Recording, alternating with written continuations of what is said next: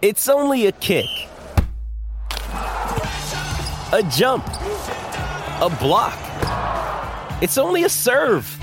It's only a tackle, a run. It's only for the fans. After all, it's only pressure. You got this. Adidas.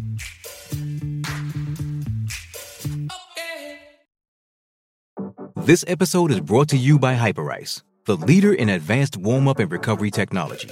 They have tons of innovative products, like Venom-heated wearables to help soothe sore back muscles, Normatec compression boots to speed up recovery and increase circulation, and Hypervolt massage guns to improve mobility. Loved by athletes like Naomi Osaka and Erling Haaland. Try them yourself. Get 10% off your order with the code MOVE at hyperice.com. This episode is brought to you by Pepsi Wild Cherry. Pepsi Wild Cherry is bursting with delicious cherry flavor and a sweet, crisp taste that gives you more to go wild for. Getting wild may look different these days, but whether it's opting for a solo Friday binge watch or a big night out, everyone can indulge in their wild side with Pepsi Wild Cherry. Also available in Zero Sugar. So grab a Pepsi Wild Cherry and get wild.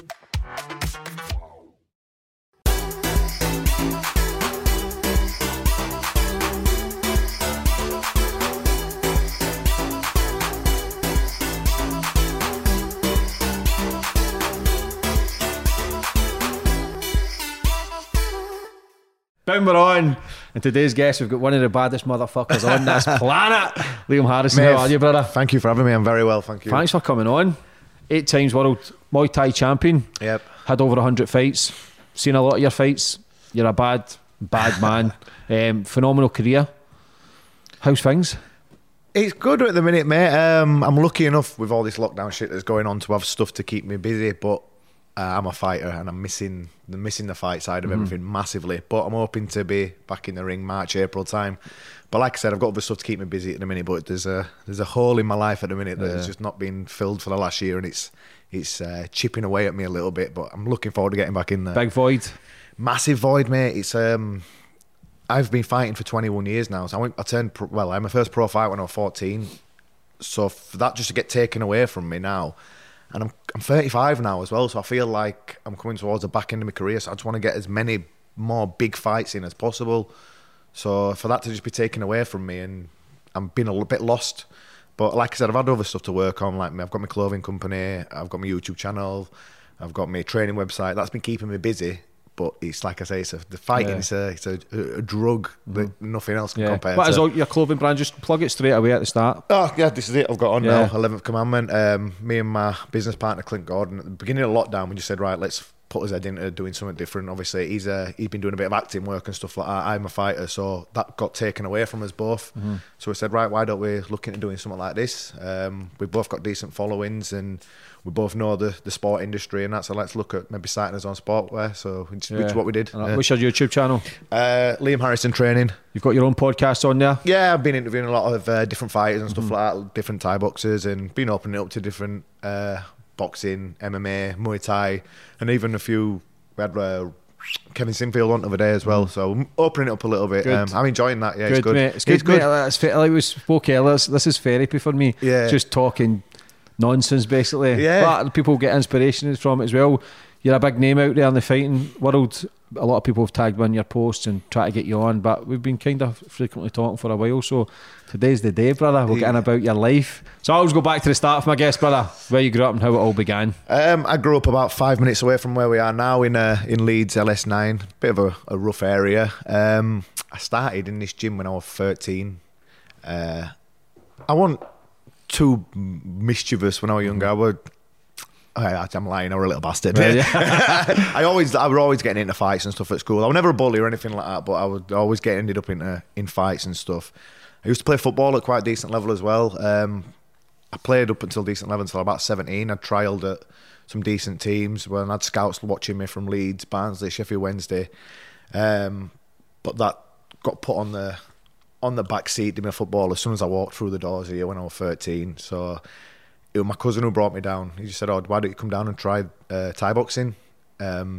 Be good for your fitness, for football and stuff like that. And it's a bit rough round here, and if you don't know how to fight round here, you'll get eaten alive. So I thought, oh, do you know what, I'm going down, a little bit of extra work and stuff. And the first day when I walked in the door here, I think it was about 1999 or 2000, I saw some of the guys sparring, and I think, fucking hell, that looks decent. I want to have a go at that. I loved it straight away, but it wasn't until about a month in when I got to spar for the first time, and I was like, fucking hell, this is brilliant. And I was only like 13 at the time, but although I'm a midget now, I was quite big when I was 13. I just stopped growing when I was about 14. I did. So I would get inside to spar with like the men fighters and stuff like that. And even though I was getting kicked up and down the gym, I loved it. It was amazing. You any fighting blood in the family? My dad and my granddad were a bit rough and ready, like. But my granddad on the other side, he boxed in army a little bit. But I'm like the first. Well, my cousin brought me down Andy House, and he's 5-time world champion himself. So he'd started it just before me, and we came up together. He's about 6 years older than me. So we came up together, and we just, whenever he were getting fight at a good level, then I'd be chasing him a bit, then I might overtake him, then he'd do that. So it was good having family who were at a competitive level as well, so we're all both like competing against each other. So if he got a bit fitter than me and started beating me up in sparring, I think, shit, I need to fucking up the game a little bit. Yeah. So because you matured fast, because you at 15 you fought a man, is it 28? 28, yeah. How did that come about? Was that allowed? No, so what happened was when I started my first fight, pro, with no padding and stuff like that, I got paid for, I was 14, and we used to lie and say I was 16 because there were no one around my size and as strong as me who were 14 years old, because I was really big for my weight at that age, do you know what I mean? So it was a week before my 15th birthday, and I got matched with a guy called Martin Shivnan, and they said, oh, we'll say he's 16, he's 16. So we went to the weigh-in, and at the weigh-in, I remember him weighing in, and then he jumped in his Golf GTI and drove himself off. And I thought, he ain't fucking 16. But he turned out to be 18, and I was 14, and I knocked him out in first round. So after that, it was just like, there was no way I was going to be able to go back to fighting anyone around near 14, 15. So we just carried on lying about my age, saying I was 16, and then I ended up fighting the 28-year-old. I think that was my second fight, and I stopped him as well.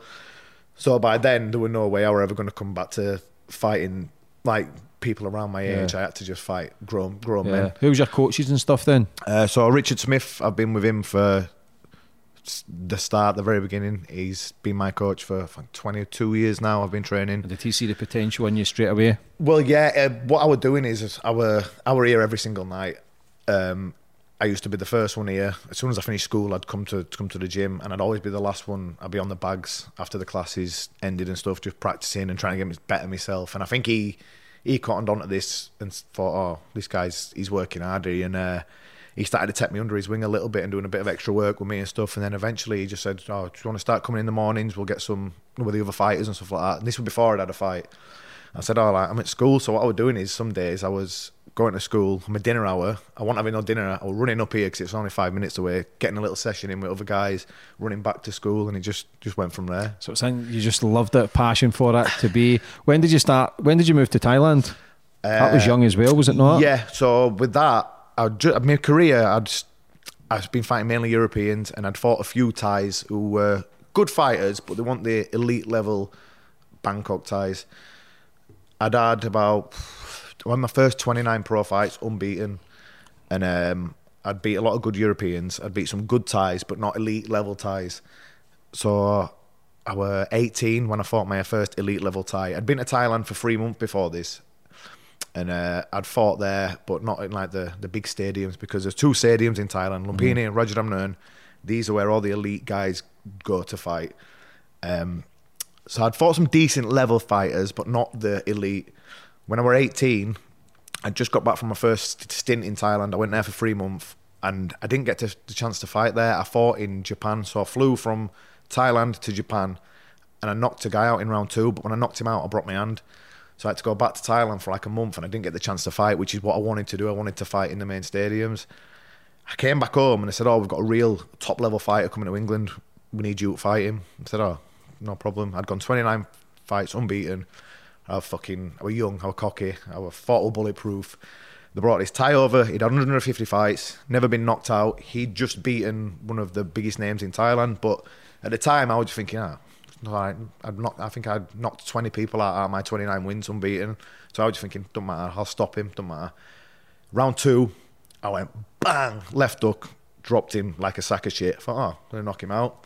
He got up, and I'll never forget, he looked across the ring at me. He didn't have a gum shield in. He had blood all over his teeth, and he smiled at me and went like that. I thought, that's never happened before. I thought he'd usually stay down. Yeah. Mate, he got up and he fucking destroyed me. He battered me. Honestly, it was horrendous. Round 3, 4 and 5, because it's a 5-round fight, he absolutely wiped the floor with me.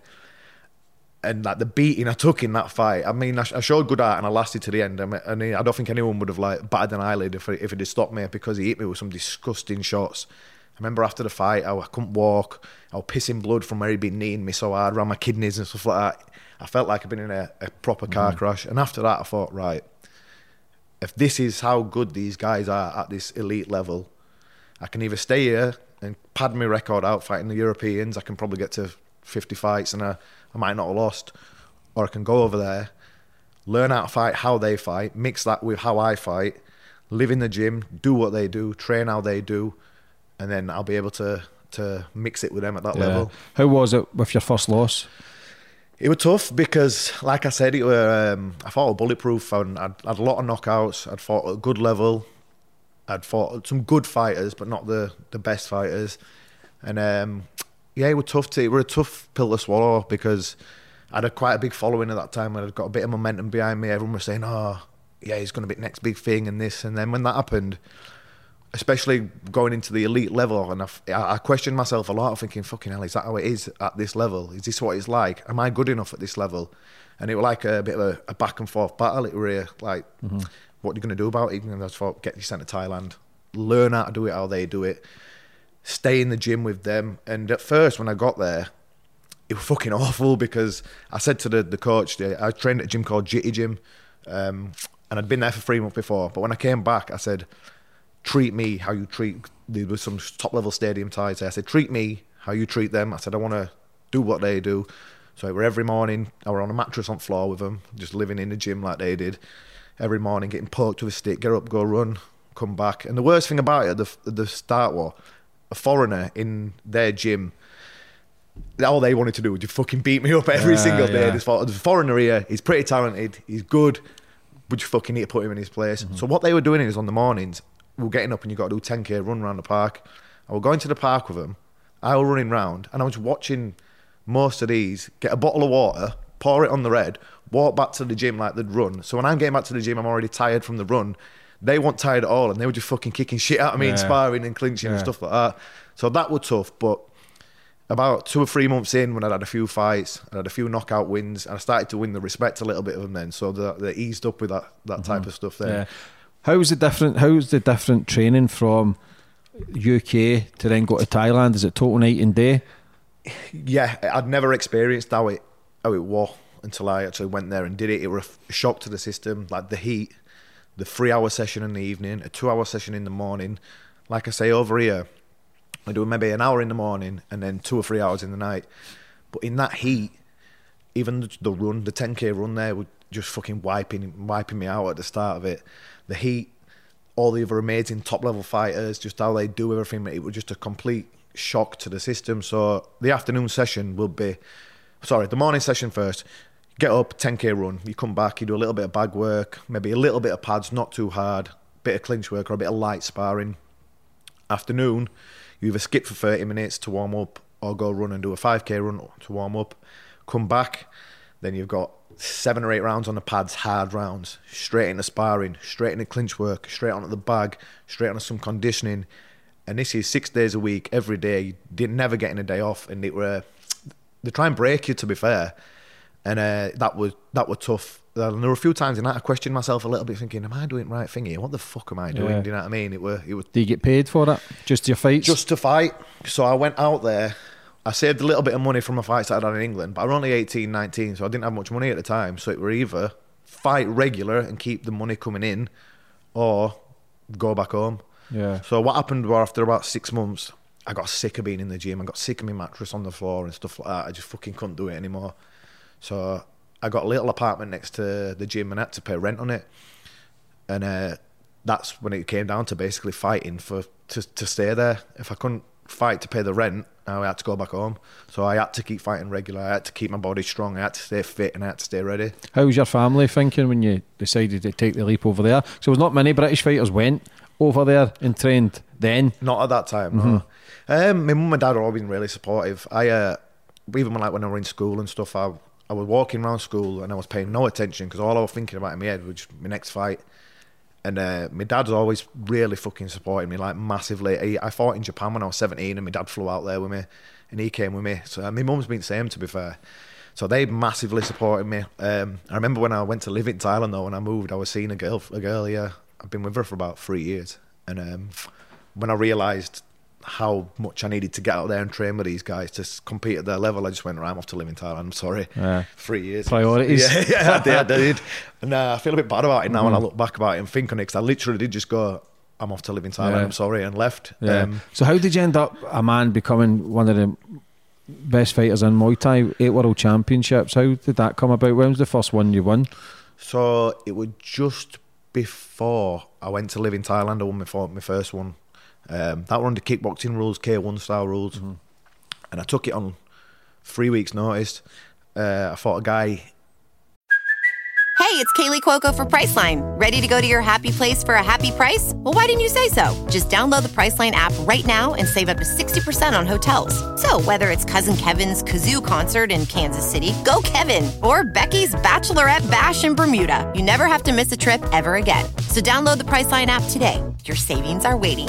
Go to your happy place for a happy price. Go to your happy price, Priceline. From Italy. Yeah, we're Italy. Naples it was. I went to Naples. So I took it on 3 weeks' notice and I went out there and they didn't have to try and fuck me around. So I got out there, 19-year-old, weighing, to be 62 kilo I had to be. They had all TV there and everything. It was like a big deal for Italy. I jumped on scales, 62 kilo, bang on. They go, oh, your opponent will be here in an hour, he's late, he's in traffic. So I went away, I had steak, I had pasta, I had rice, I had 2 litres of water, filled myself back up. I had a big massive bar of chocolate, not the best fucking diet after I get weighed in, but I was only young, so I had a big massive bar of chocolate, I'd proper gorged myself. Opponent turns up, jumped on the scales, 64 kilos. I went, no, it's a world title fight, you need to be bang on weight. I said, go and lose weight. And I went, no, you can't lose weight, it'll look bad for TV. I said, I don't give a fuck if it looks bad for TV. I said, I've just weighed in at 62 kilos. Yeah. Get him on weight. I said, it's a world title. You have to weigh in. Bang on. They went, you jump back on the scales. I said, I'm going to be fucking heavy. I said, I've just eaten. I went, well, if you're heavy, you're going to be the same as him. I said, I've just weighed in at 62. And I was fucking arguing with him for ages and so with my boss and stuff. And eventually I just went, you know what, fuck it. I said, I don't care. And came back next day. And I looked at him across the ring and I thought, why the fuck didn't I make him lose weight? I said, he's massive. And I think I'd only had 23 fights at the time and he had 70. And I'm thinking, why the fuck didn't I just make him lose weight? And I remember the first time he hit me and it wobbled me bad. And I thought, shit, I've never been hit this hard. And I kept kicking his leg and kicking his leg and kicking his leg. And in round 4, eventually he just turned his back and turned away. And I thought, oh, I've stopped him. So I looked at the ref for the ref to stop it. And the ref didn't do out. So I fucking ran across the ring and I booted him straight up his ass. All crowd started booing. They all started throwing bottles in the ring and everything. I thought, oh shit. I thought, am I going to get disqualified here? Yeah. So bell went. And I was stood in the middle of the ring. I went to the ref and went, raise my hand. I've stopped him. And he went, oh, no. He went around talking to all the judges. I thought, I'm going to get fucking done here. But eventually they raised my hand and that were my first one. How was it then? So I used to love the film Kickboxer. See, your shins must be solid. Was that a myth when they kicked trees over there? Or you'll see videos of them kicking the bamboo trees. Yeah, is that fake? Yeah. All you need to do to condition your shins is kick the pads, kick the heavy bag. Like the bags in Thailand, they're full of sand and shit like that. They're fucking rock hard. You don't need to be kicking anything else other than them. How, for people just maybe seen a couple of fights but don't know the rules of Muay Thai, is it 2-minute breaks after each round? So in Thailand, you'll get 5 rounds, 3 minutes, 2-minute break. In Europe, you'll either have a minute or a minute and a half usually, because over here, it's not a big gambling culture and stuff like that. The 2-minute break over there is for the gamblers in the crowd, so the fighters can get all their energy back, and then it's going to be like a close, even fight again. Like over here, we don't have that, so maybe you'll get a minute rest or a minute and a half. I'd have loved that over there, mate. If it was time to gamble, mate. But what I did when I was out there, I put this little clip on my Instagram the other day. What I did while betting on myself for extra money. And sometimes that were really good, and I'd fucking win a bit of extra cash on myself. But there were a time I was fighting at Rajadamnern, one of the biggest stadiums in the world, massive fight. How many people are you talking in these stadiums? There'll be a couple of thousand in there, but when the couple of thousand gamblers are all in there, the atmosphere, screaming, shouting, it's unbelievable. Like the first time I ever saw it, I was like, fucking hell, this is amazing. But yeah, I'd bet on myself, and the whole gym had bet on me. And he said, "Do you want to bet on yourself?" I went, "Yeah, fuck it, I want to bet on myself." And this were a rematch. The guy had beat me already, but I was so sure I was going to beat him. And in round, I bet all my rent money and everything, all my purse money. I said, bet it all. I said, I'm going to knock him out. And round 3, I went, bang, left hook, wobbled him. He was gone out on his feet.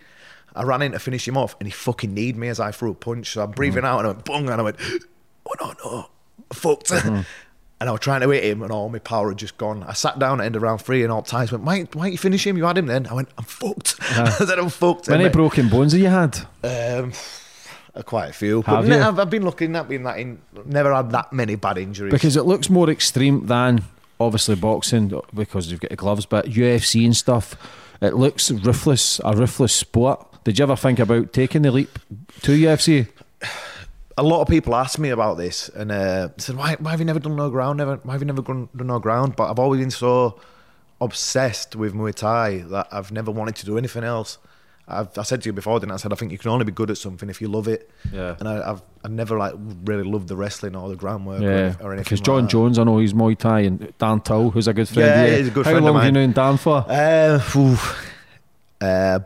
Since he were about 15. Yeah, we've had a few fucking dust-ups in here.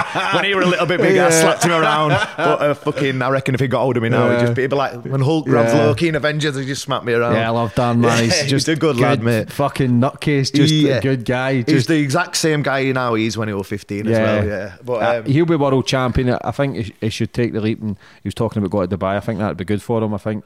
In Liverpool, it's difficult in your home city, especially when you're such a high celebrity now and everybody's wanting a piece of you, and he's the kind of guy where he's too easy fucking leg. He'll tell you that himself. If he put himself in Dubai where he's just only training and that, mate, he'll be a fucking fort in that division. Yeah, he's already an animal. Yeah, we just need that little bit of extra push, and he'll be. How was you were on the Joe Rogan show and you were training with Joe Rogan? People do see that he could compete. He's that good at his kicks and fighting. How was he training with? I couldn't believe it when I put the pads on and he kicked him. I literally could not believe how hard he kicked me. But what you don't realise is he's only about my height, but he's about 95 kilos of just fucking solid muscle.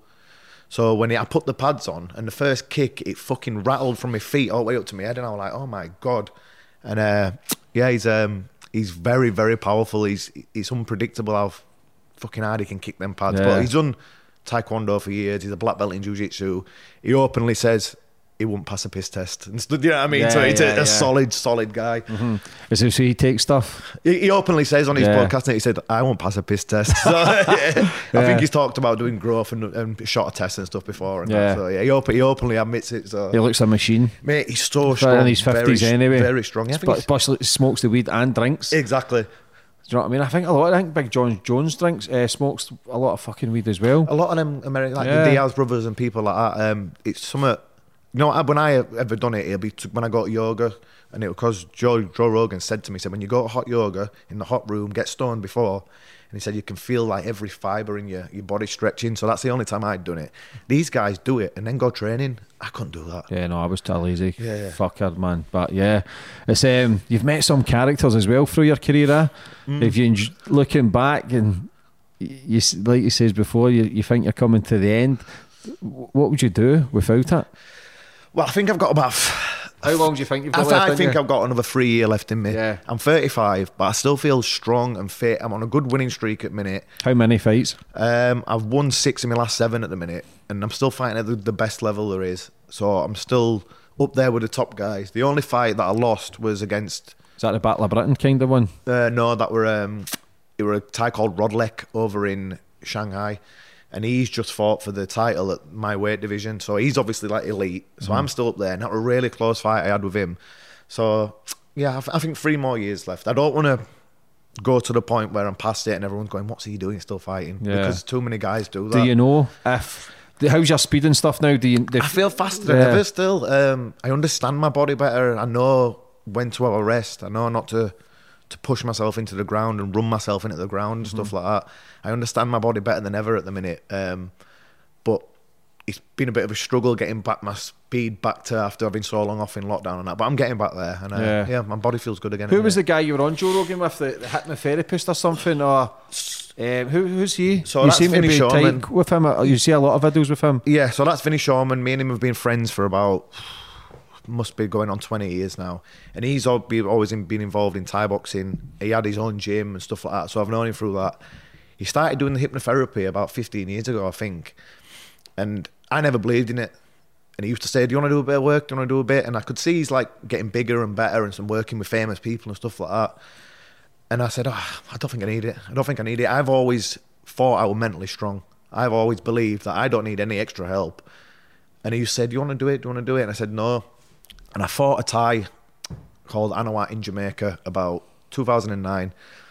He was the most prolific puncher, I think probably in the last 25 years. Massive KO ratio. And I thought, it's all right, don't matter, I'll beat him. Fought him in Jamaica, got smashed to fucking pieces. And it was the first time I'd ever been stopped. And again, coming back to like the first time I ever lost, I was like, fuck me, what happened then? Like, that's never happened before. And again, it was a battle trying to fucking overcome, thinking, am I not good enough? Am I this? Am I that? Am I not as good as I think? A bit of a mental battle going on in my head. And I begged the promoters over here. I said, bring him to England, please. I said, I know I can beat him. So I brought him to England and I fought him at the MEN Arena. And Vinny said, do you want to do a little bit of work? And I thought, you know what? There's no point, no harm in trying to get my mind as strong as my body. And I did some work with him, and it's so hard to explain because it'll be different for everyone. But what he did for me, he like instilled a word into my head, the word was warrior. And he said to my coach in between rounds, call him a warrior. And I was in some sort of fucking weird state of mind that I've never been in ever before.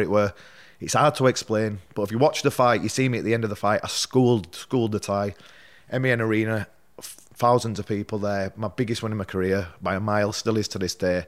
My dad's birthday, and I jumped on the ropes afterwards and I said to Vinny, because he was commentating, and I said, thank you, mate. And it's, I'll never forget that. I went to the after party, still buzzing, passed out, ambulance, hospital all night, I had a really bad concussion, and I didn't even feel it in the fight, no, anything, didn't feel rocked, didn't feel hurt at any point. And after getting smashed to bits like I did in the first fight, and then to be in a mind state that I was in the second where nothing hurt, but then I still ended up in hospital, that were a testament to how good he is at what he did and how good we gelled together. That's mad, huh?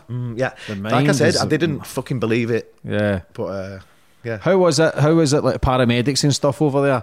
Because obviously you hear people like, after a fight they just get left outside. Is that true as well? I've got a fucking story where that happened, but this were in China. I fought in a place called Zhengzhou, I think it was called, in China, and I fought a Thai champion. First round, it were only a 3-round fight, so I thought, I'm gonna have to go for this. First round, I jumped in to fucking try and knock him out, and he elbowed me, fractured my eye socket, dropped me for an 8 count. And jumped back up and thought, fuck me. Only about 30 seconds into that fight, and my arm and face was numb, and I thought, fucking hell, that were horrible. Finished the fight, I lost on points because of the knockdown. 3-round fight, it was too far to get it back for that. Took me straight outside, I had a big cut under my eye. It cut me on my head as well. They took me outside and just shut the door and left me outside. It were fucking roasting. I'd struggled to make the weight as well, so I were a bit dehydrated. Left me out there, and I thought, doctor must be coming around in ambulance or something. There were 2 big fences at either side. I had my gloves on still, so I couldn't jump over them. And they left me out there for about an hour and a half, and I thought I was fucking dying at first. What? And I was thinking, what is going on here? And I only fucking got back in the building because my trainer came and looking for me. And he came and he found me, he took me inside, and then they stitched me up. And I'm like, what the fuck are you doing? Left me outside? And they went, oh no, ambulance should have come and got you. I said, no one came and got me, so just fucking left me there. How are you treated over in Thailand and stuff in Japan, being a British fighter? Do you get more respect over there? Well, is it? That's okay. Do you get more respect, or is it hard because you're not one of their own? Japan is a weird place to fight. They all just sit in silence. So like in Thailand, you've got all the gamblers going absolutely fucking mental. Japan, they sit in silence. So it's weird. Like it's deadly. It's deathly silent. You may as well just have no crowd there. It's a weird experience fighting there. But in Thailand, that's what I wanted. I wanted the respect of the gamblers, I wanted the respect of all the promoters, and I wanted the respect of the top level fighters there. And in the 2 years that I was there, I had some good fights. I fought some of the top ranked guys. I had some good wins. Had some good fights even when I lost. And that's the thing there. As long as you fight hard, you show heart, and you give a good fight, whether it's you lose by a bit or even you win by a bit, the gamblers love that. If you're fighting close fights, they love it.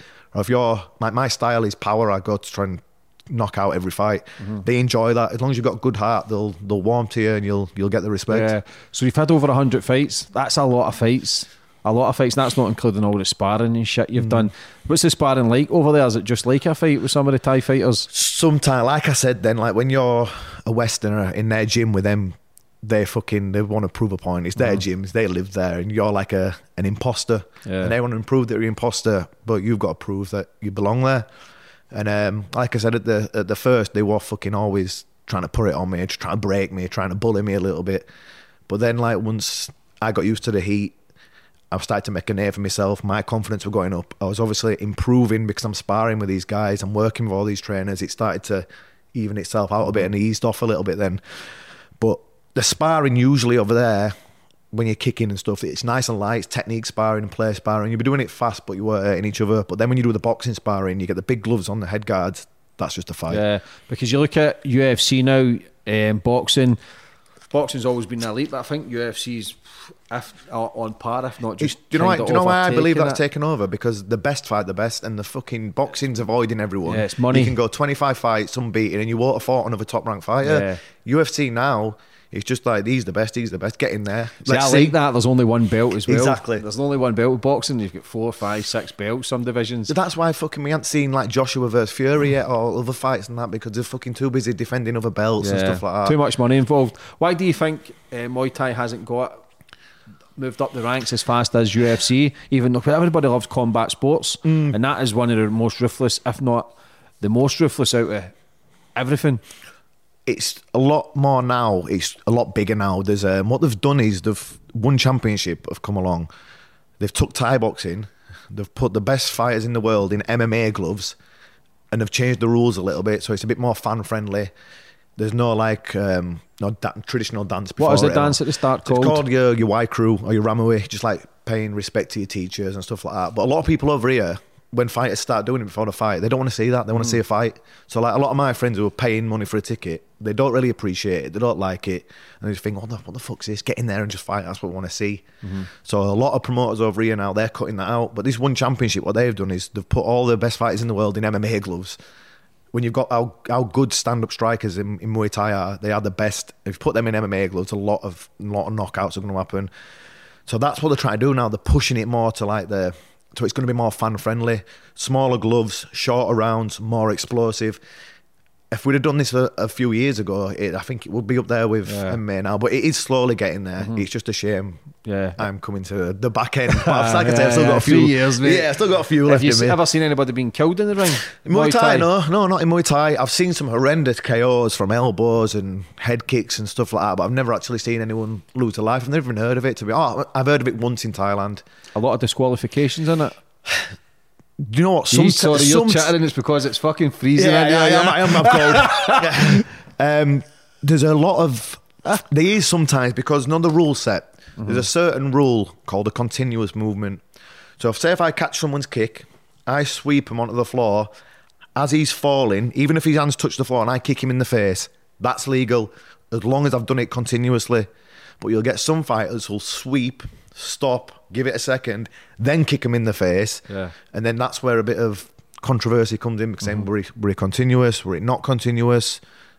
Do you know what I mean? Yeah. Is there a lot of corruption in Muay Thai, same as boxing's corrupt as fuck? In Thailand, with the gambling, there is, and there's a lot of people taking dives. Yeah. And if what happens sometimes in Thailand, you'll see, if it's on TV and stuff like that, the referee will just stop the fight and send both the fighters from the ring. And that'll be if he thinks someone's took a bribe here, or if it's not going to have a proper fight for the gamblers and stuff like that. So you see stuff like that happening all the time. So the refs have got a say? Yeah. You'll see fighters who get drugged before the fights and sometimes end up in hospital and stuff like that. No, because it's always the gamblers trying to get like a step ahead and stuff like that. So there's a lot of stuff like that goes on. It's rife. That's it's bad. Rife. Yeah. So how did you end up winning 8 titles? Did you ever dream of that, to be the world's greatest at Muay Thai and won world titles? No, I always used to set out small goals at a time. So the first title I won were like a Northern Area title. Then after that, I wanted to win a British, then a Commonwealth. I wanted to do it that way. But what happened was I won the Northern Area title after about 6 fights. And then I didn't fight for any other titles, even though I was going through the ranks. And I wasn't fighting for any titles, but I was still fighting champions from France, Spain, Italy, all around Europe. Started fighting Thais. And I was fighting Thais and I'd still not even won any, like a British title or like that. It was like I'd surpassed it all without fighting for it. And then my next fight after that were a world title fight. So like I didn't get the chance to fight for these titles. I just jumped straight from area and English, got me sent ranked number 1 in England, and then went straight to the world titles. And then I think I won my second one were in Thailand, and that was massive. That were on live on Thai TV. A lot of gamblers there. I fought the current champion. And that were probably one of my most favourite memories. You gambling on? I know you've gambled on yourself before, but were you doing it a lot just to get by and get some food and pay for your rent? Yeah, most fights, yeah. So if you lose, you're fucked. Well, like I did, I lost. Like that fight I was talking about before, where I bet all my money on myself, and not Jim bet on me. I lost the fight. I had to go fight again 3 days later to get some rent money. So the gym owner, he said to me, he said, Liam, like, you've got no money, what are you going to do? I went, I need to fight again. I was fucked as well, James, honestly. My shins were in absolute bits. I was just in agony. And I thought, oh my God, I don't want to do this. But we flew from Bangkok to Phuket, and Phuket, the fighters are that strong. The Bangkok guys are fucking machines, Terminators. Phuket, they're good fighters, but they're not top level. So I went down there, fought. I knocked him out in round 3, luckily, because I remember I kicked him in round 1, and when you got the adrenaline in your fight, you don't feel anything.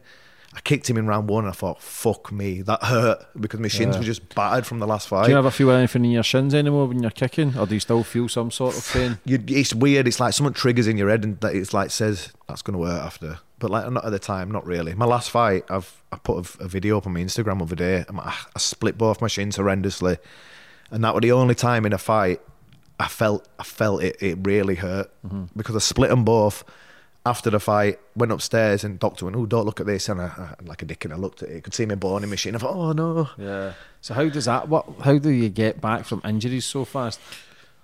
Do you know what? I never understood how to look after my body when I was younger, but like now I do a lot of cold cryotherapy, stuff like that.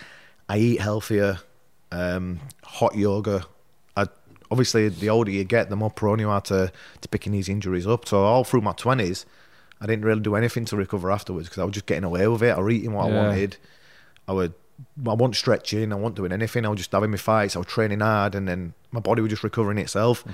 As soon as I hit 30, that went straight out the fucking window. As soon as I hit 30, mate, I was just like fucking walking around like an OAP after training and stuff, and I'm thinking, shit, what is going on here? So I started to like learn about my body a bit more. I started doing stuff like hot yoga, more stretching, better diet, cold therapy, cryotherapy. Yeah. Because the hot yoga, that's what it was actually, we were speaking earlier, Sean Wright from the Grip House in Glasgow put me on the hot yoga. And some killers in that gym as well, Grip House. Yeah, mate, it's a good gym. We were speaking earlier with Jojo Calderwood. I think she's in America doing the UFC. Yes. Is it a small community? Like the Muay Thai gyms, like the boys in them are so nice, and when we were speaking earlier, like I know a lot of loud people pretend they can fight, and they're always loud and think they can do this, but you see these boys and you wouldn't think anything but they're proper fucking killers. Is it a small community around the UK? There's a lot of gyms open now. There is a lot of gyms. It is quite a big community, but we all do know each other and stuff as well. It is like every single gym knows every other gym, and like you say, there's a lot. The talent pool here now in England is huge. There's some of the best fighters in the world, I believe, in England now. But like you said, they're all quiet, unassuming, nice, down-to-earth guys and stuff. There's no real dickheads, and there's no like trash talk and stuff like that in Muay Thai, really, because again, it's like the best just fight the best, and you don't really have to do your talking in the gym. Yeah, do your talking in the ring. Yeah, and because there's not like a massive TV and stuff like that. There's no need for all this trash talk and stuff, because you're not trying to sell the fight to anyone. It's like everyone in Muay Thai, they already know the best, and they already know what's what. So you don't have to try and sell it. The best fight the best, and then that's just Who's that. the up and coming England, would you say? There's a kid called Jonathan Haggett. He's 22, and he's just bounced onto the scene, and he's fighting with all the best Thais. He's on one championship, and he's fucking like really. How does that make you feel? Do you feel as if, okay, I'll show you. Does that fight excite you? A young kid coming through, up and coming. Does that remind you of yourself a bit, that willing to fight anyone? Yeah, mate, 100%. There's quite a few like that as well, but he's like the one who's just, he's the only one at the minute who's bounced onto like the elite level. And he's fucking in there like with the best of the best now. So like in England now, I'll probably say there's me and him at the same level. And sometimes he jokes and says he's coming for me and stuff like that. But I'll always be ready. I'll always be ready, mate. That would be a good fight then. Yeah. He's the weight. A few more fights, couple of years. He's the weight division below me, but yeah, maybe. How many different weight divisions have you fought in? So I've won my world titles from lightweight, light welterweight, and at welterweight. So I'm free weight world titles. Free weights. Would you ever go up again? Do you know what? I've done stupid shit like that before. I did it against the one championship champion of the world is a Thai called Pech Morakot, and I took a fight against him on 2 weeks' notice at 70 kilos, and I was fucking lighting him up big time. And then in round 2, mate, he hit me with an elbow and just fucking floored me. Yeah. The way my last fight were at light welterweight, which is 140 pounds, 63 kilos. This fight were at 70 kilos, so that extra, it's a stone. So when he hit me with that elbow, I went down, I got up and beat the count, but the ref waved it off. And I thought to myself at the time, that was fucking a stupid idea, though. It was a stupid idea. Is there a certain number in your mind? How many fights you had all in? 120 odds? What is 106, no, 100, yeah, 116-ish. 116. Is there a certain number in your mind where you go, okay, I'll have 140, maybe hit 150? How many fights can you do in a year? Do you know what? When I was younger, I was doing about 10 fights a year, no problem. But like now with the injuries and stuff like that, it's the fight camps that take it more out of me now than the actual fight itself. Because when you're training that hard, I was just doing it non-stop when I was younger, and then I'd fight, a few days off, back in the gym, fight again 3 weeks later. I wasn't picking up injuries. When I fight now, the way I fight as well, because I'm fucking always trying to KO everything I throw is full power.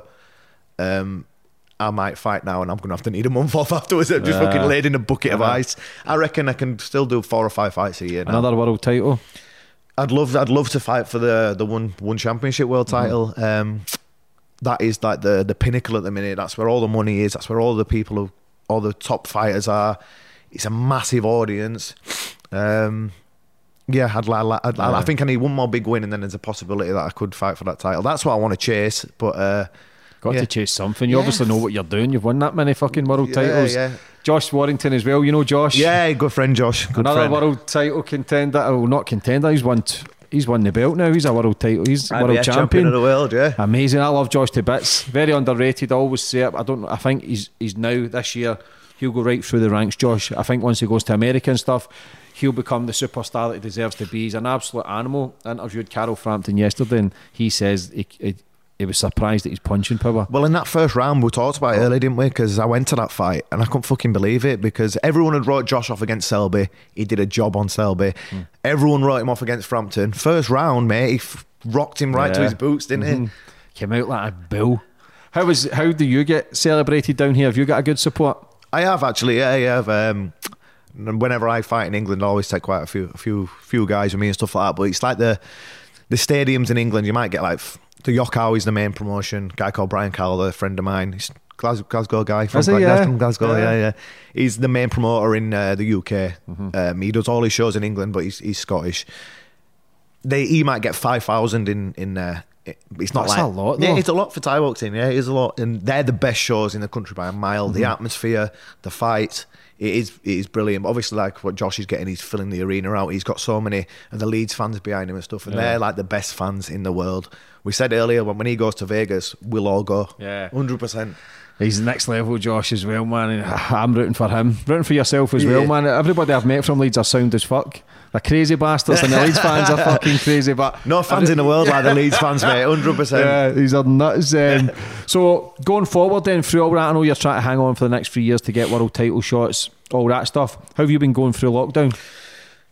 I struggled a little bit, to be honest, because like I said, there were that void there that I just couldn't fill, and fighting is a drug that nothing else on earth can compare to. And I missed it, and I got a little bit down at some points and that, and I probably did my missus' head in, like moping around the house and stuff. But I was lucky, like I had other stuff to keep me busy, like we mentioned before, the clothing, my training website, Liam Harrison Training and stuff like that. They've all done really well, and I'm financially in best place I've probably ever been. But even with that, like money isn't everything. you got to do what makes you happy, and nothing makes me happy over like fighting does. Like I said, it is a drug, mate. Honestly, nothing can compare to getting your hand raised at the end. Nothing can compare to what you go through in fight camp, especially when other fighters in gym are in fight camp and stuff as well. The buzz, everything about it, I've just missed it, and I'm glad we're getting into back a bit of routine now, just so we can. Are you scared to retire? I am. Mate, I won't lie to you. I thought about it a few times, and it's. Honestly, I worry for my missus because she'll be one looking after me and nursing me back to some sort of like mental health. But you've been doing that over 20 years, staying in gyms, working hard, producing the goods, becoming world champion. It's a phenomenal career. So obviously you don't want to let it go. It's a big void of your life. That is like, it's a healthy addiction. It is an obsession. Massively. I am obsessed with this sport. I'm obsessed with the lifestyle. I'm obsessed with training. I'm obsessed with fighting. I'm obsessed with wanting to like push myself and stay at this top level. And like I said earlier, I'll know when it's time to let go from the top level. Well, you know though, would you have when too much these young pride kids to let go? I'm like my last 4 or 5 wins have all been against young up and coming kids who are good fighters, and they're all trying to make a name for themselves, and I've slapped them all back into place. When it's time when I lose these fights where I should win, I'll think, you know what, that this wouldn't have happened a few years ago. I'll know because I don't want to embarrass myself. I don't want to be one of these guys who goes on for too long, who just lets it go too long. You lose your legacy, you lose your reputation, you lose everything you've worked for. And I've seen it happen to a lot of guys, and there's a lot of guys out there still doing it, and I think, what's he doing? Just retire. Just, you can't need money that bad. What is the age normally for Thai fighters and Muay Thai to quit? In Thailand, because by the time these are like 25-year-old, they've had 300 fights. What? They're serious, mate. I remember my 100th fight in England, everyone made a big deal out of it because I think there's only 2 of us in England who've had 100 fights. There's me, and I think Iman Barlow, a female fighter. Everyone made a big deal out of it. And my opponent were a Thai from Thailand called Singdam. And they asked him in the interview, said, so Westerner, you're fighting, is his 100th fight, what do you think about that? And he went, I had 100 fights when I was 15. so that's just fighting basically every day. That's what his reply was. And I was like, I feel really shit about myself now. Cheers, mate. But yeah. So again, it's difficult because you see boxers coming back in their 40s. If you want to retire, then I think it's okay, you hang up the gloves kind of then. But are you struggling with the mental health side of it, being fit all the time, and then you're getting those natural chemicals, your serotonin, endorphins, the dopamine, all the healthy chemicals that make you feel good? When you're not training, do you slump and feel depressed kind of thing? Slump, mate, I feel like shit. Like what happened at the first lockdown war, I fought the week before the lockdown happened, and that's when I'd split my shins. What happened with that, I got a botch job done by the paramedics afterwards. It was fucking disgraceful what they did to me. They glued my shins up terribly, strapped them all up and said, right, don't get them wet for 6 days, don't take the dressing off for 6 days. After 6 days, I took the dressing off. You can look at this on my Instagram. I put a photo up of it about 3-4 days ago. I took the dressing off and the wounds were just wide open still. I went to the hospital and they said to me, this is the worst glue job we've ever seen. So they had to scrape all the fucking glue out without no anaesthetic or anything. It was horrendous pain. They scraped it all out, steri-stripped it, put it back and said, right, you're not going to be able to do it here for about a good month. So the lockdown happened. I couldn't run. I couldn't do any sort of training. I was just sat around for a month. And then the lockdown just kept continuing. Both my legs got infected, so I had to keep going back to hospital and getting tablets and stuff and antibiotics. So by that time that happened, I'd put weight on. I just sat around. I looked at myself in the mirror and gone, fucking hell. 8 weeks ago, you just had a fight. You were ripped to death. You're in great shape. You're on a good winning spree. Now look at you. Well, you've ate shit. You've let your son go. Couldn't go to the gym. I was depressed as fuck. And obviously I had like my clothing brand and my website and stuff like that to work on. And I'm glad that I did have the time to work on these things, and because they have gone really well. But in between doing that, I just couldn't stop thinking about fighting, and I was wanting to train. I wanted to go run, but I couldn't because of my legs. And by the time I'd all healed up, and then by the time the gyms opened back up, it took me. I felt like I was starting from scratch again, and I worked my way back up. Mm-hmm. But it's good that you're getting your clothing brand in place now. Like if you know you're maybe coming to an end in 3 years, it's good to have these things in place, because by the sounds of it, you need to keep busy. Yeah. Or else. It'll be, honestly, mate, I'll be in very, very big trouble if I ain't got something to. I get obsessed with stuff, and that's what Thai boxing's been. Like when I used to play football, I wanted to be the best in the team. I wanted to be the best. If I were just like an average player, I probably wouldn't have done it.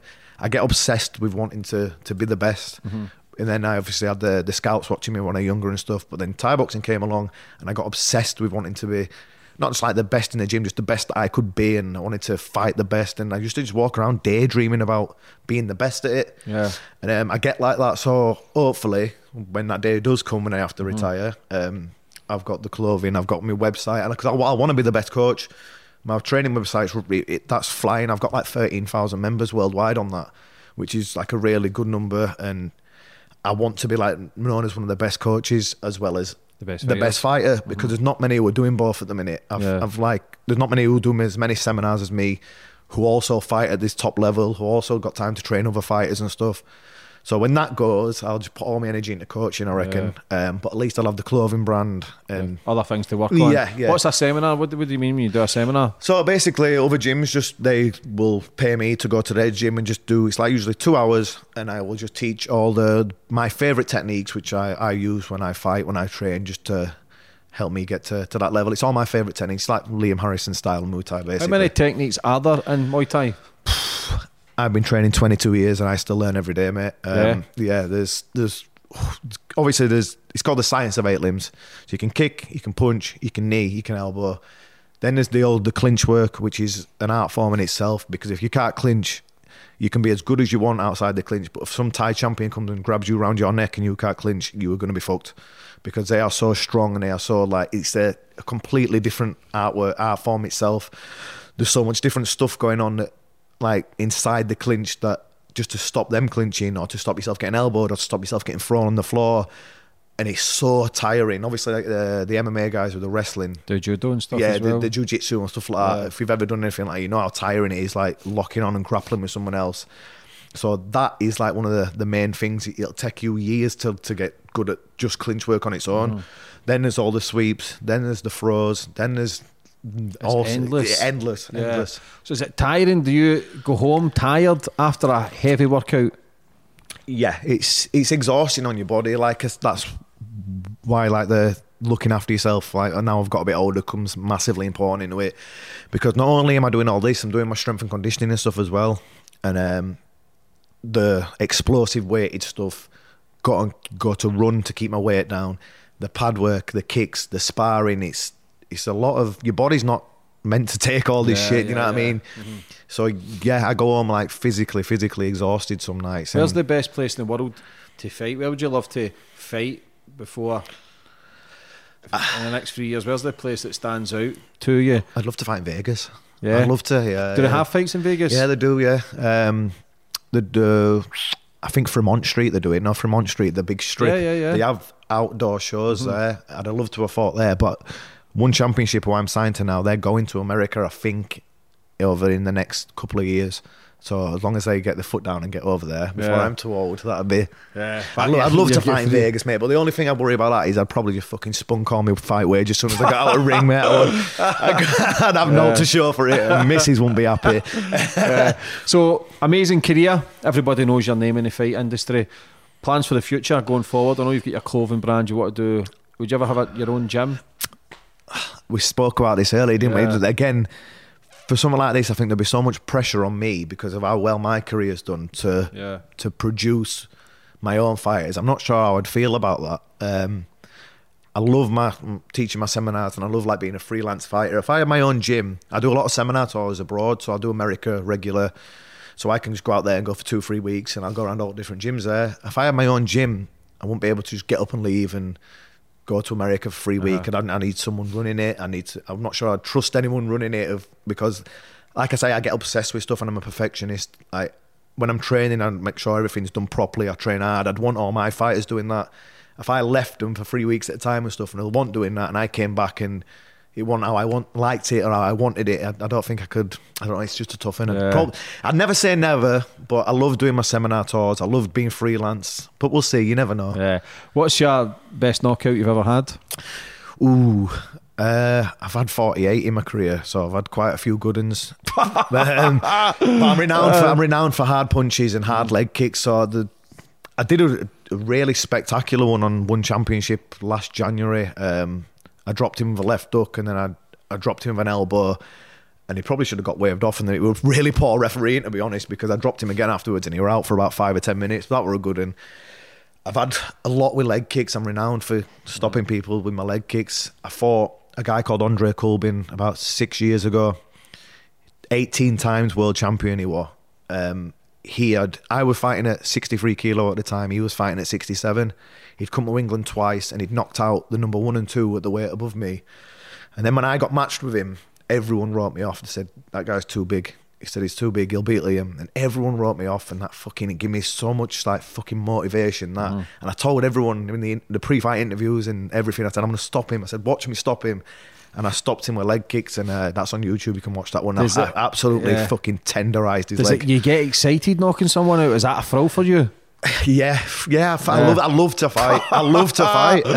It's like a fucking license to kill, basically, Muay Thai, though, isn't it? Yeah, like I say, I love to fight, and I love to be involved in, like, if you've seen any of my clips on my Instagrams, I always fight hard, and I love to get involved in wars and stuff like that. There's no fucking better feeling. I've come out of the ring sometimes against some of the best fighters in the world when I've lost, with my face covered in blood, but it's been an exciting fight and the fans have loved it, and that's what I fucking buzz on. I see myself as like an entertainer, a gladiator. Like, as long as the fans are happy, I win, lose or draw, whether I'm the main event or whether I'm just fighting on the undercard, I want everyone to come out of that arena and go, fucking hell, Liam Harrison's fight. Oh, can you believe how good that fight was? People come to see me fight because they want to see a war or they want to see someone get knocked out.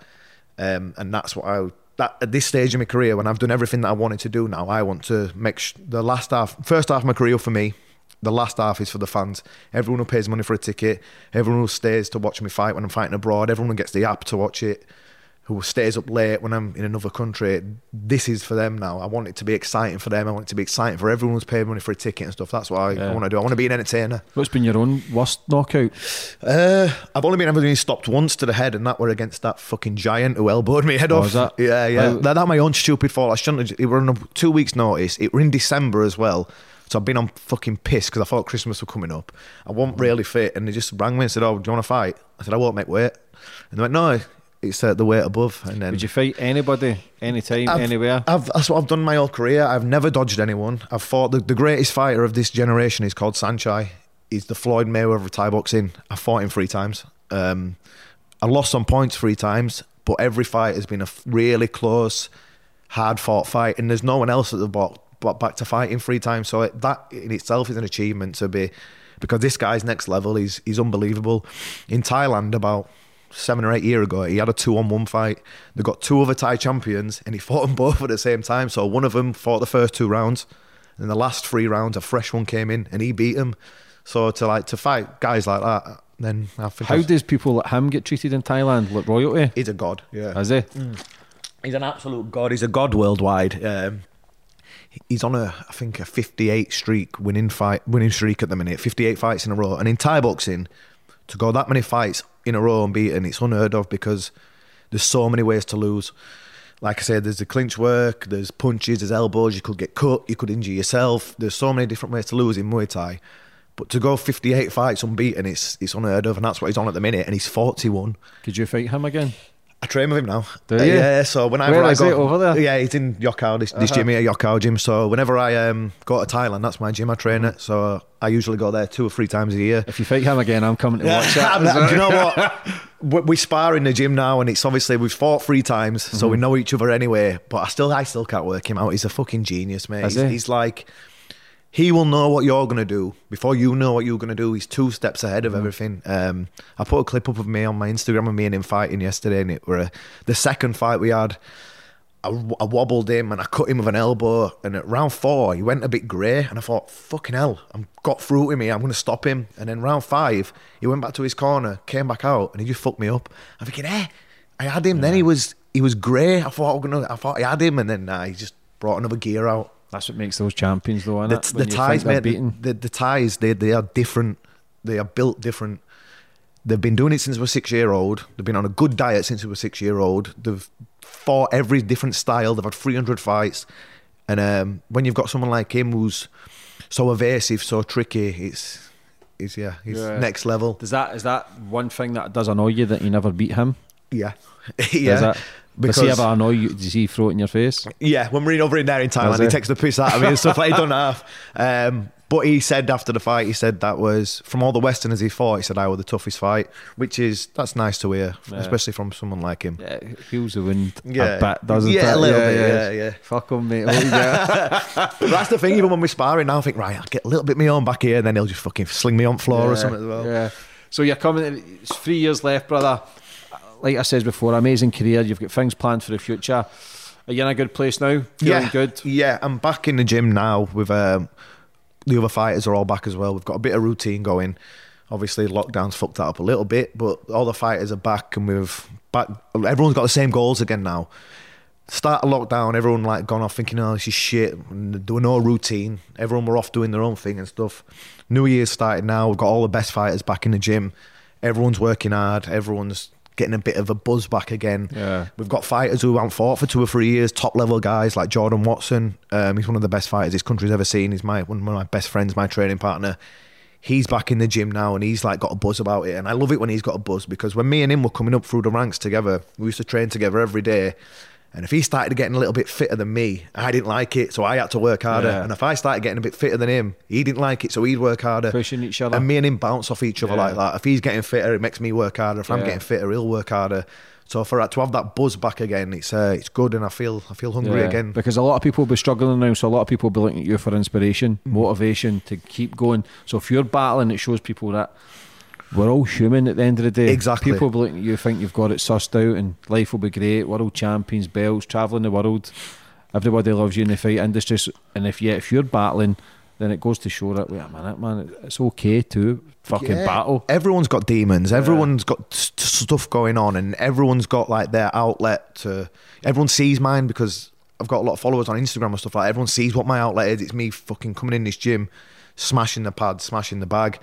You don't see what goes on behind Instagram. Yeah. Do you know what I mean? When I was sat in my house, fucking devastated in this lockdown and stuff like that, having to speak to my friends, my friend's school who was out there, having to speak to him about anxiety and stuff like that, because I started thinking, right, is my career over here?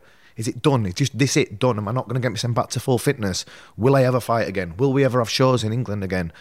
It was tough, do you know what I mean? Everyone, it's hard to, if anyone's having any problems with anything, just speak to your friends. Yeah. Talk to your friends. That was the best thing I did, because I was sat in my house and I was worried at some points, and I went out for a meal with my missus, and I've only told about 3 people this. I went out for a meal with my missus and I was sat there and I said, we need to go. She said, why? My food wouldn't even come yet. I mean, I just had like a fucking mini panic attack, because all I've been thinking about all that day was, my career's done. I can't fight. I can't train. And my food got put in front of me. And I said, we need to go. We had to get up and I had to go home, and it's fucking locking myself in my bedroom and just lie there in darkness for like 2 hours just till I came back down. And it were awful, mate. And I've never experienced all like that. So if I'm experiencing stuff like that, what are all these poor people who are like losing their businesses and stuff to this shit that's going on? Do you know what I mean? What's going on with these guys? So yeah, if you have got any problems, just talk to someone, speak to your friends, let it out. But I think as well, you think you've gave yourself 3 years, so you're probably thinking, I've just lost a year. I feel like I'm being robbed, mate. I feel like, especially because the rest would have probably done you world of good, though. Yeah, the thing is, because I were in such good form as well, and I was winning, and I'd won my last, I think 3 of them by KO, won my 5 of them last 6 or something, and I were on good form, and I was getting myself in line for a title, another title short, and I felt like they just stole it away from me. But obviously, there's bigger things going on than this. There's people who are losing businesses and stuff like that. So everything's losing something in this time. Yeah. So yeah, it's just got to try and stay on top of it and try and look towards the positives. And exactly, man, and keep pushing forward. The exercise is key. Always key. Exercise is key. See, when you see kids fighting and stuff, do you know straight away they've got a talent? Yeah. But the worst thing is, I'll tell you what's the worst thing, when you see someone come through this door in this gym who has got all the talent in the world but won't put that work in. Because when I was coming up through the ranks and stuff, my technique wasn't the best until I were about 5 or 6 years into my career. I was just raw, but I worked harder than anyone else. I knew there were a lot of fighters out there who were technically better than me, but I just thought, well, if you're technically better than me, fuck this, you won't work harder than me. Yeah. I'll make sure I'm fitter. I'll make sure I can go 5 rounds at a faster pace than you. I'll make sure that I'm stronger. I'll make sure that I run more miles than you. I'll make sure I do more rounds on the pads than you. And eventually, when I started to go into Thailand and work with different trainers, my technique started to come with it, and I started to get a bit of a technical style as well as the power and aggressive style. But that's the worst thing, when you see a young fighter come through the door and they've got all the talent in the world, but they'll just be lazy or they won't work hard. You can teach everything, but you can't teach desire, you can't teach discipline, and you can't teach heart. You've either got it or you want, and you either want it or you don't. Yeah, discipline is key as well, Yeah. man. For any kids watching that are up and coming, train hard. I know there's a lot of boys in Glasgow now training hard. In fact, some of the kids that I've seen some of their fights, man, they're tough boys. But this is a breaking point in it, where if you're going through lockdown and shit, people think they're going to have to find another career path. What advice would you give for any up and coming fighters? Stick with it. Do not let anyone tell you that you can't do this, because I remember when I was in school, I got sent out of English. I was 15, and Mr. Hill, he said to me when I got sent out, he said, "What do you think you're going to do with your life?" He said, "Do you think you're going to be a professional fighter? Because I'll tell you now, that's not going to happen." And I remember thinking at the time, fuck you. I thought, I will show you. So if you're watching, Mr. Hill, don't let anyone tell you that you can't do it. Stay obsessed, be disciplined, and just stick with it and trust the process. As long as you are putting the work in and you are grafting as hard as physically possible, the universe will repay you. Yeah, definitely. I honestly believe that. Well, you're living proof of it, but hard work is key, like you says there. Train harder than everybody else. Believe in yourself is key as well. But with Mr. Hull's telling you can't do that. I'll never forget that, mate. I remember at the time just thinking, I just wanted to say it at the time, go, fuck you. I just said it in my head and I thought, right, I'll show you. Yeah. But for coming on today, brother, and telling your story, would you like to finish up on anything yourself? I just want to say a massive thank you to everyone who supported me in my career, all my sponsors, Jim King, my clothing brand, 11th Commandment, stuff like that, all my trainers, all my training partners, my gyms in England and Thailand. Just a massive thank you to everyone, and mainly to all my friends and family and my fans who have supported me in my whole career, because without them, without the support, without them buying the tickets and stuff like that to come and support me when I was coming up through my career, I won't be where I am now. Yeah. Coming on today, brother, and telling your story, mate. Massive thank you. Thank you very much. And I look forward to seeing your next fight. Cheers, mate. Cheers, brother. Thank you. You can also watch my podcast on my YouTube channel. The link is in the bio if you'd like to subscribe. You can follow me on my social media platforms to see who my next guest is. Follow me on Facebook at JamesEnglish11, Twitter, JamesEnglish0, Instagram, JamesEnglish2. You can also download these podcasts on iTunes or Spotify. Sports Social Podcast Network.